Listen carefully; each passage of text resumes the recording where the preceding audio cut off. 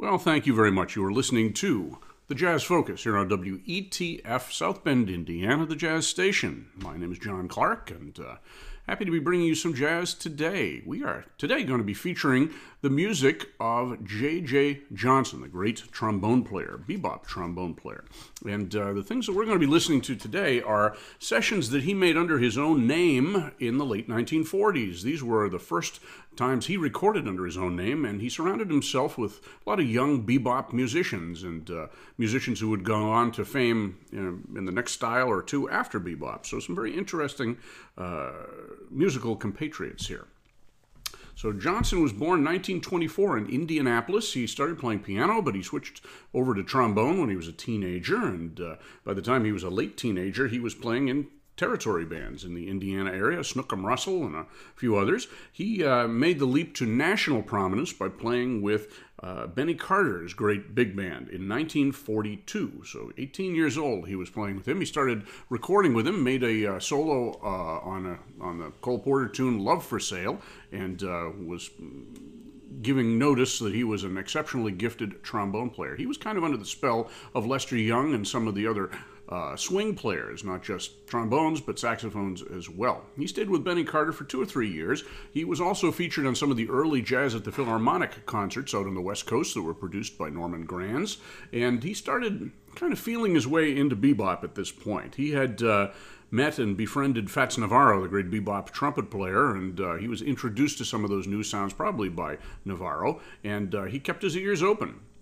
He joined the Count Basie Band for about a year in 1945 and had a couple of his compositions and arrangements recorded by Basie, as well as taking some solos. And he also was recognized by the bebop players as really the first young musician to play bebop on trombone. Much more fast-paced and fleet music than swing had been, and really the only trombone player from the swing era who attempted bebop and successfully attempted it, I guess we'd have to say, was Trummy Young, the great trombone player from the Jimmy Lunsford Band, who later went with Louis Armstrong. He was featured on a number of early bebop recordings with Charlie Parker and Dizzy Gillespie, and he had the technique to do that. He wasn't really a bebop player. He was a swing player who had a very evolved style, but J.J. Johnson was really a dyed-in-the-wool bebop player. His technique was extraordinary. His slide technique and his articulation was so crisp and so clean that people who hadn't seen him play but heard him play on records assumed he was playing valve trombone, because you could articulate and move around a lot faster with a valved instrument than you can with a slide one. At least that was the perception until J.J. Johnson hit the scene. Charlie Parker was an early fan of J.J. Johnson and used him on one of his recording dates for Dial Records out on the West Coast in 1947, featuring him quite extensively on some of his tunes and some ballads as well. Johnson returned to New York, or came to New York City shortly thereafter, and started making recordings with a lot of different groups. He was the music director on a Babs Gonzalez recording date. He did the arrangements, and that particular recording date also featured a young saxophone player making his first recording date. His name was Sonny Rollins, and we're going to hear Sonny Rollins coming up. In fact, we just did hear him. The first recording, 2 recordings that we heard today, were from a May 26, 1949 date for Prestige Records, and it was J.J. Johnson and his orchestra. I think that's how it was billed. And the personnel on there was Kenny Dorham on trumpet, J.J. Johnson on trombone, Sonny Rollins on tenor saxophone, John Lewis on piano, Leonard Gaskin on bass, and Max Roach on drums, all very young musicians at the time. We heard 2 tunes that were composed and arranged by Johnson. The first one was called Fox Hunt, which of course featured him, but also some very fancy trumpet playing by Kenny Dorham. Wonderful bebop player as well, and some fine piano by John Lewis. Then we heard Opus 5, Opus V, Roman numeral 5, that was a little bit more jazz-oriented, again featuring great solos from the 2 brass players, and also a short solo from John Lewis, and our introduction to Sonny Rollins, who did not participate on Fox Hunt. He played tenor saxophone on that. And Johnson and Rollins were apparently running buddies, or musical running buddies at the time, because they appeared on several recording sessions together. So we're going to hear one more tune from that session. I'm not going to play everything from every session necessarily this time around, just the ones that I think feature Johnson and really give you an idea of his musical abilities as a player and a composer and an arranger. This next tune was not composed or arranged by him. It was in fact done by John Lewis, the piano player. Of course, John Lewis we know from his later and very long association with the Modern Jazz Quartet, where he exercised some remarkable compositional abilities as well as playing abilities. This tune, composed presumably right about 1949 when it was recorded, was called Elise, Elysee, and features all of the musicians, and also has a very bebop-y Charlie Parker-like solo by Sonny Rollins. This was before he had really asserted his individuality. As I said, this was like his second or third recording date, and he was really doing a tenor sax version of Charlie Parker's phrasing at this point, and we'll hear some more of that coming up. So Elise is the one we're going to hear next. Then we're going to jump over to another session, actually one that was made only about a week or so earlier than that with a similar personnel. This is from May 11th of 1949, I guess about 2 weeks earlier, and this was done for the Savoy label. So we're going to hear J.J. Johnson and Sonny Rollins and John Lewis again, but this time with Gene Ramey on bass and Shadow Wilson on drums. And the tunes we're going to hear are a nice little ballad performance that I think was arranged by Johnson of Don't Blame Me, followed by a Sonny Rollins tune called Audubon, and then another Sonny Rollins tune called Goof Square. And these tunes, I think we can hear the early genesis of Sonny Rollins playing, as well as the more mature playing by J.J. Johnson. And the style that Rollins was playing in was referred to as motivic improvisation by Gunther Schuller many years later. And I think we can hear that he's evolving a lot of his solos from very limited melodic cells. And that's not a criticism, that's the way he was doing it. And they just sort of spun out and evolved from these little melodic snippets that he was playing initially. So let's hear these four tunes, all of which feature J.J. Johnson and Sonny Rollins and John Lewis. Elise, Don't Blame Me, Audubon, and Goof Square.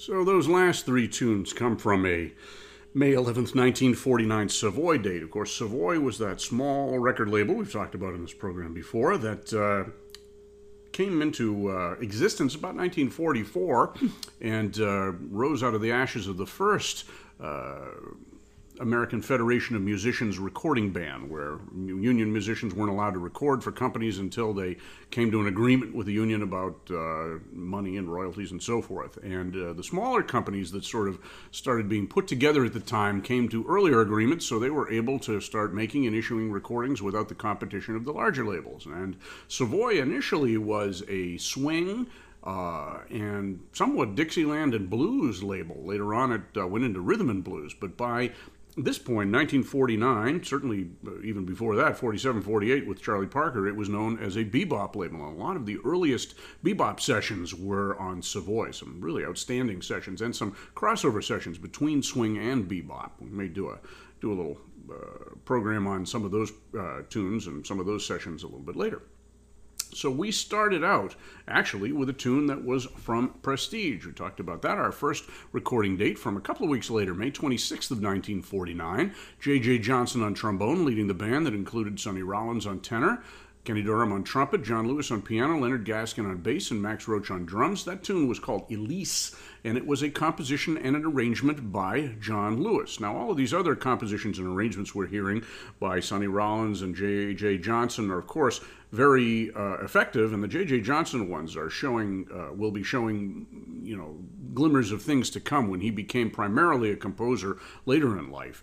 But John Lewis was a real composer, even at this stage of the game. He was, at this time, engaged in doing arrangements for the Miles Davis Nonette, which became the birth of the Cool Sides.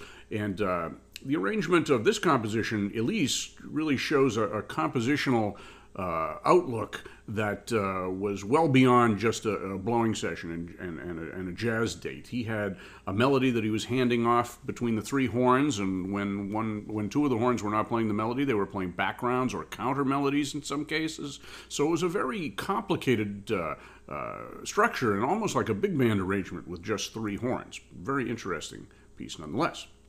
Then we went on to what was much more of a blowing session from, May 11th of 1949, as I said, J.J. Johnson, Sonny Rollins, and John Lewis again, with Gene Ramey on bass and Shadow Wilson on drums. And we started out with Don't Blame Me, the standard tune by Dorothy Fields and Jimmy McHugh, featuring J.J. Johnson primarily all the way through. Wouldn't be surprised if he did the horn arrangements in there as well.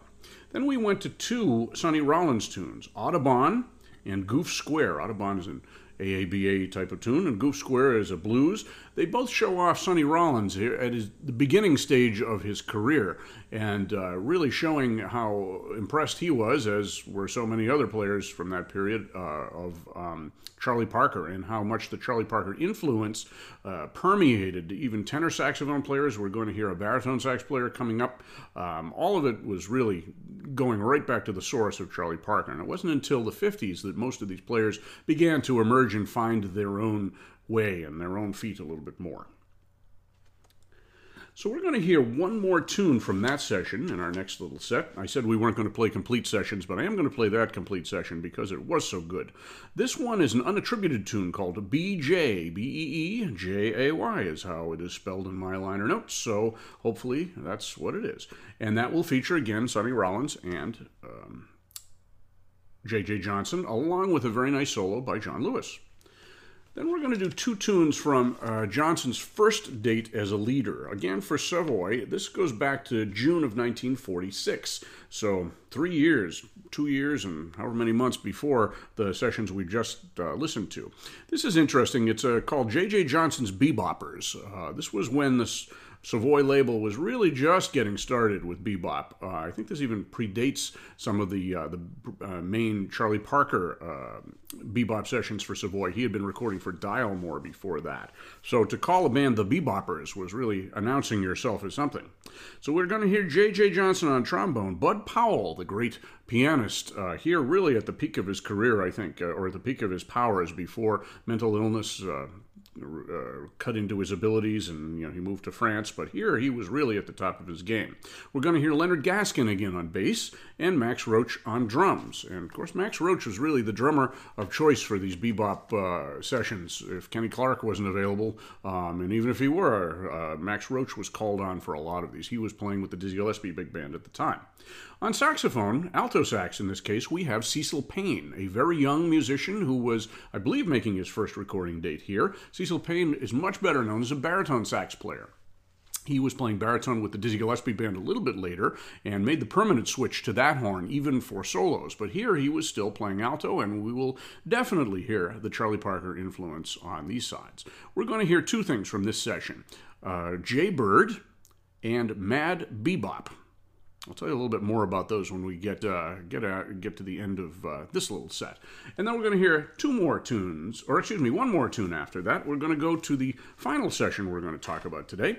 This is J.J. Johnson's Bebop Quintet, or Bop Quintet, I guess. This is from December 24th, Christmas Eve of 1947, and the notes point out that there was supposed to be another recording ban going into effect on January 1st, 1948, so Savoy and most of the other recording labels in New York were rushing to get stockpiles of recordings done, and this was one, obviously, that was shoehorned in on Christmas Eve. J.J. Johnson, Hank Jones on piano, Al Lucas on bass, and Shadow Wilson on drums.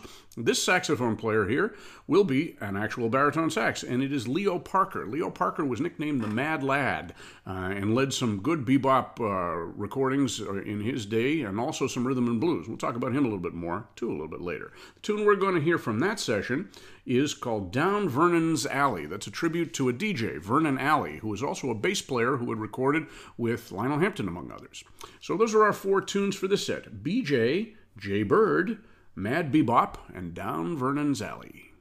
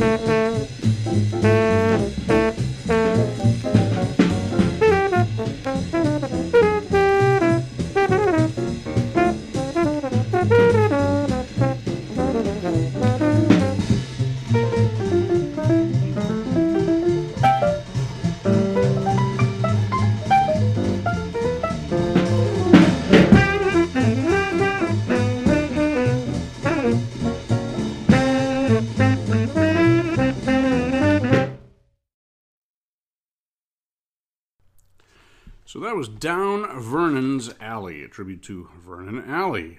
I'm not sure who wrote that. It might have been a J.J. Johnson tune. It featured both him on trombone and Leo Parker on baritone sax, with some fine piano by Hank Jones, too. Also, Al Lucas on bass and Shadow Wilson on drums. We're going to be finishing off this program with two more tunes by that particular group, and maybe we'll stick in another one, too, because that's such a good session. As I said, Leo Parker was a pretty well-known baritone saxophone player. He was, at the time, the first and the only African-American baritone sax player to be playing bebop. As I said, Cecil Payne came a little bit later, but Leo Parker was on a number of sessions. A Fats Navarro session, he was on with Eddie Lockjaw Davis, quite a few others during that period of the 40s, and then he went on and did some rhythm and blues and some blue note sessions later on. But he was, as with many of the players from that period, really laid low by drugs and incarcerations and drug dependency and so forth. And so his career, unfortunately, took a big hiatus, and he died fairly young because of his habits and indiscretions, shall we say. We started out that set with a tune called BJ, which I believe was a J.J. Johnson tune as well, for Savoy in May of 1949. And that featured, as I said, Sonny Rollins again on tenor sax, along with John Lewis on piano and J.J. Johnson, Gene Ramey, and Shadow Wilson. And I may have said that was an AABA tune. It was not. It was a blues. And that finished off that particular session. Then we did two tunes from the first session that Johnson led, also for Savoy, but this time in 1946, June 26th, J.J. Johnson's Beboppers. And we heard Jay Bird and Mad Bebop. Jay Bird was an AABA tune based on I Got Rhythm. The introduction on there, played by Bud Powell on piano, was interesting because it was taken from the Fats Navarro tune Nostalgia, which in turn was taken from the tune Out of Nowhere. And that introduction was actually part of the melody of the tune, or the introduction leading into the melody of the tune on the Fats Navarro recording that we've actually played on this show at least once. I believe we had a show quite a while ago that was devoted to Fats Navarro. Then after that, we went to Mad Bebop, which was a tune that was based on the form and chord changes of the standard tune Just You, Just Me, which the beboppers liked because it was kind of a study in cycle of fifths chord progressions. And as I said, that featured J.J. Johnson on trombone, Cecil Payne playing a very fleet alto sax, very much influenced by Charlie Parker, but tonally he sounded more like Benny Carter. He had a much rounder sound than Bird did at the time. Bud Powell on piano, Leonard Gaskin on bass, and Max Roach on drums. So we're going to be finishing up this program with a couple, or maybe three tunes from that session with Leo Parker. Before that, I'll tell you, J.J. Johnson went on, of course, into the 1950s. He became very popular for his partnership with the white trombonist, Kai Winding. They had a two-trombone group for several years. It made records for Columbia and I think Bethlehem and later on Impulse, and they got back together periodically over the years, but for a couple of years they were one of the most popular jazz groups touring in the United States. Very interesting to think of two trombones in the front line, but they made some really outstanding records.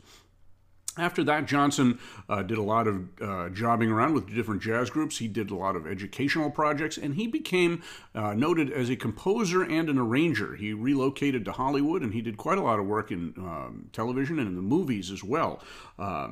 He did that all through the 60s, 70s, even into the 80s. He returned to Indianapolis, where he was born. He taught for the University of Indiana in the 80s, and he unfortunately took his own life in 2001 well into his 70s. He was given a pretty impossible diagnosis of cancer, and he had other health problems as well.